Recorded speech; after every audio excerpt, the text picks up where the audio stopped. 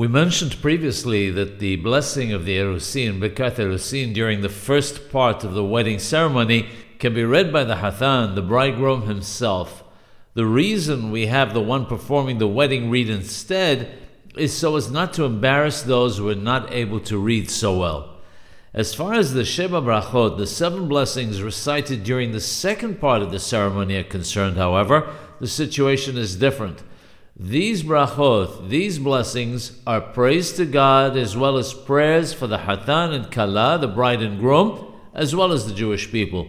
It would hardly be appropriate for the Hatan to read them himself.